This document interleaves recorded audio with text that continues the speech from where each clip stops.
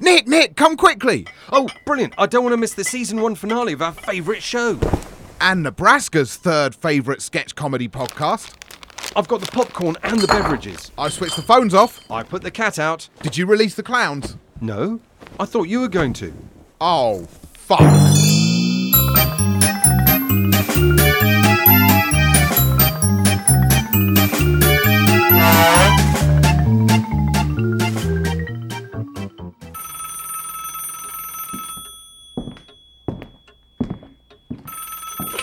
Hello? Hello, is that Andrew Latimer? Yes, who's this? My name is Dave, and this is a courtesy call from K2 Double Glazing, just to check that you're happy with your current windows and doors. Oh, wow. What brilliant timing. Yeah, I'm glad you called. What? I'm glad you called because I was just thinking about getting the double glazing done, actually. Really, Andrew? This is the first time in 10 years anyone's ever said that to me. Well, it's a lucky day for you and for me because autumn's on its way and it's starting to get drafty. Wow, you read my mind. No, I just read my script. Have you had a call from us before, Andrew? Are you keeping me on the phone to waste my time? What? No, gosh, no. Why would I do that? Well, Andrew, some people don't like cold calls and resort to childish games. No, not me. I simply want some good quality double glazing. All right, Andrew. Is this for an extension or replacing a couple of windows? Oh, no. I need the whole house doing. It's going to be a big job. It's got 8 bedrooms. Right. Andrew, now I know you're taking the piss. No, really? Oh, yeah? And I suppose you need your PPI sorting, don't you, Andrew? Well, I do, actually. I've had about 5 credit cards on the go at one point, and I'm pretty sure they've all had insurance I didn't need. But, I mean, you can't help me with that, can you? No, and I can't help you if you've had an accident in the last 5 years that wasn't your fault. Oh, that's a shame, because... Right, that's it. I'm putting the phone down now, Andrew. I don't know how you sleep at night when you play nasty pranks like this on people who are just trying to earn a living. But... You interrupt my workday... You called me. And then start spouting nonsense about how desperate you are for double glazing and what a big throbbing house you've got. Well, people like you make me sick, Andrew. Hello? Oh, dear. Oh, what did I do to offend him? Oh, I know. I should have asked him to call me Andy. Release the clowns. Right, Mrs. Peabody. Is your seat at a sensible height? Yes, Mrs. Ransom. Pedals at the correct distance? Yes. Then we can begin the test. Off you go. A nice start, Mrs. Peabody. You play the cinema organ very well. Thank you, Mrs. Ransom.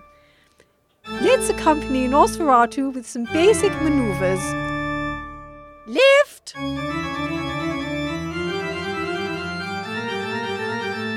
Right.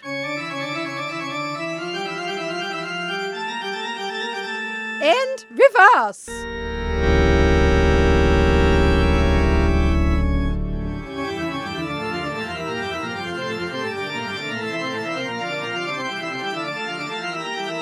On to hazard perception. I'll hold up these cards. What's this? Flying popcorn. This? Juvenile delinquents. And this? The rise of talking pictures. Excellent. What? I forgot to test your eyesight. Read those letters over there. I-N-T-E-R-M-O. Intermission. I'm on. We'd better do a hill start. In your own time.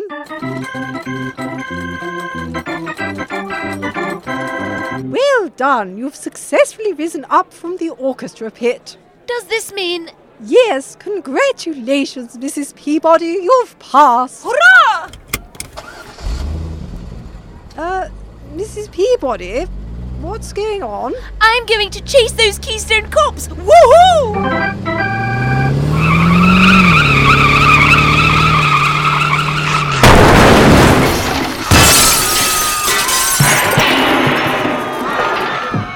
Oh dear.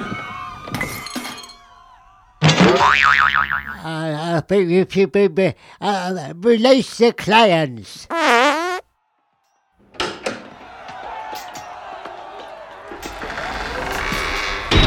Mighty Saul, King of Kings, you summoned me. Ah, yes. That bloody Goliath is kicking up a storm out there again, so I wonder if you could do me a favour. Of course, sire. I am your servant. Your wish is my command. Great, thanks. Go out there and kill him, will you? What? Just, kill him. Yeah, You did say my wish was your command, and etc., etc., etc. but I meant like play some soothing music on the harp or something. No, I'd rather you just popped out and killed him, please. Are you mad? Have you seen the size of him? He's massive. He's only about 4 cubits, that's only quite big. 4? You're kidding. He's 6 cubits if he's a span. All right, but, the bigger they are, What? well, the harder they fall. What does that mean? Just that, the underdog might not be such an underdog. I can see it being a saying for generations to come. Because I beat Goliath. Yeah, if you like. You'll be famous. But I've got no chance. Look at him. He's killing everyone. No, he's not. He's knocked off another one, sire. Oh, and another one. I tell you what, look, you can use these stones. Ah, now I see. Magic stones. These will protect me, right? Magic? Well, they're not magic. Well, what am I meant to do with them? Well, throw them at him. Throw them at him? Are you mental? That's just going to make him more mad. Oh, right, sorry. In that case, they are magic. You're sure? Yep, and look, if you kill him, you can marry one of my daughters. Okay, I'll do it. Great. You're sure these stones will protect me? Of course. Okay, great. That and your faith in God. Who?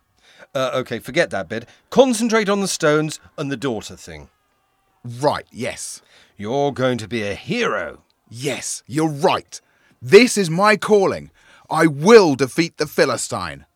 Mine will be a story of triumph over adversity. Yes, the archetypal story of a small man beating a quite big man. A very big man, but defeated he will be. By me, in front of his own army. Everyone will bow down to me. Today's events will be retold for generations to come, and forever people will know the story of Alan and Goliath. George! Release the clowns! And now on Radio Old, Loco Parentis by Dim Towling. The tortoise looks at me. Your column is due tomorrow, you fuck, he seems to say. I look at the time. Time. That's an interesting concept. How it seems to slip away. I go to WhatsApp my friend Stephen Hawking, and then I remember he has had his allotted time on this planet. I feel sad. Sadness. How long would it take me to write 500 words on that? I wake up, my head pressed against the keyboard. I've accidentally written a few pages. Maybe there is something I can salvage, something I can build on, like a potter fashioning a beautiful vase from a raw lump of clay thrown onto a wheel, like Michelangelo finding a masterpiece within the uncarved block. Or was that the Chinese fella? I make a mental note to ask Will Gompertz at our next five-a-side match. I review the document. It's mostly unreadable. Yigish is the figured Sodelfoot Eskid performance poetry? BBC One primetime? Saturday night, maybe. But who to host? I call Nick Knowles to see if he's free for lunch, but he's got a meeting with Russia today. Lunch. There's something in that. Writing about food. Has that been done before? I make a mental note to ask my good friend Jay Rayner next time he takes me out to lunch for free. Damn it. I can't wait that long. I call him. He's busy having lunch for free at a new restaurant. And then I write about the food because that's what I do, he says down the phone. He sounds angry, like my wife, or the tortoise. Now, I'm really hungry. After a sandwich and 2 glasses of wine that we brought back from our house in France, a column about how great France is. I need inspiration. So I get a cab into town. Cabs. But my cabbie doesn't talk to me once. Even when I tell him who I am, he just pretends not to know me and keeps driving. 500 words on the invisibility of celebrity. After several hours in Denmark Street, hanging out with my muso friends at the banjo shop, I tire of them pretending to not know that I was in a band with Stephen Hawking and decide to surprise my wife after work. She doesn't look pleased to see me. She has an urgent job to finish. Something to do with promoting a new show in Russia. And then she's having dinner for free with a friend at a new restaurant. I go home because it's my turn to feed the tortoise. Tortoises.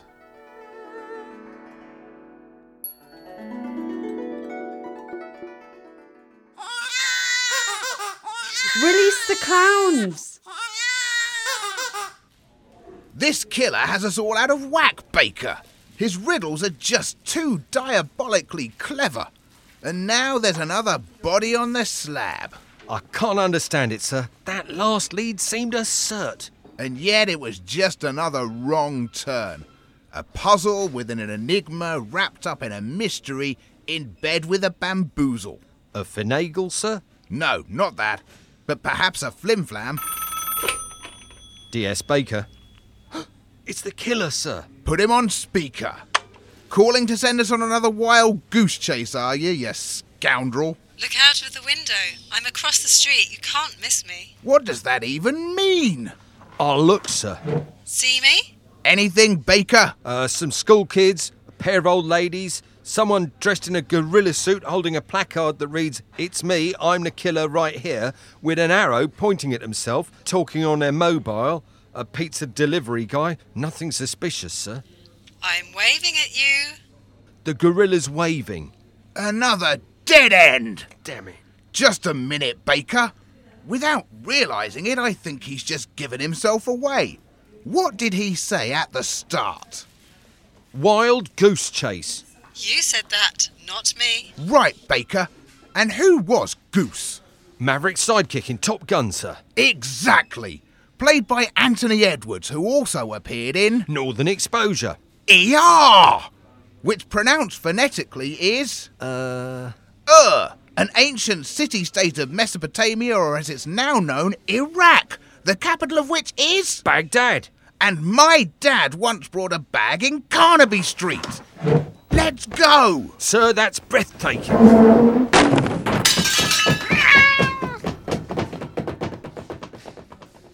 Unbelievable. Hey, pizza guy. I'm peckish.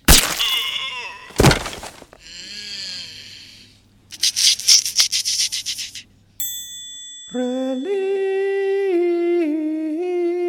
the clowns. Mr. and Mrs. Harrison? Yes, that's us. I'm Dr. Thompson. How's Judith, Doctor? Is she all right? As I think's been explained to you, this procedure is a lengthy one. Yes? It's a complicated operation, many unpredictable factors. Can you tell yet whether it's... Well, it was difficult. But was it successful? Successful. Well, as I say, it all seemed a bit difficult, so we stopped. Stopped? Yes, it was difficult, so we stopped. You weighed up the odds and the chances of success were too... Well, I wouldn't know. We stopped. She just didn't have the fight? And you thought that it would be best... Perhaps my colleague, senior consultant, Sir John? Sir John? I wondered if you could... Oh, yes. Some of the techniques we use are what we call fiddly. Now, in layman's terms, this means that, if, for example, you've left your glasses in the old... It's all rather... So we thought, hang on a minute, it's all getting rather difficult. Let's stop. So she's... May I? I'm the chaplain here at Queen Mary's Hospital. Hello. Of all my duties, speaking to relatives like yourselves is, as you can imagine, one of the most difficult. So, I'm going to stop now. Goodbye. Doctor, can we see her? Oh, well, I mean, it is all the way... It's right up... Sir John? It's upstairs? Yes, it's upstairs. I mean, there is a lift, but that's all the way... It's over there. Exactly. So you can see the problem right away. Nurse? Could I get either of you a hot drink? Oh, yes. Yeah, please. Thank you. That would be nice. So good of you. Oh, really? Well, that means I've got to go all the way up to... Well, goodbye. Goodbye. Goodbye? Goodbye. But should we... Goodbye. Goodbye. Well, do you think we should... No. No. Paging Dr. Jarvis. Paging Dr. Jarvis. Could you please report to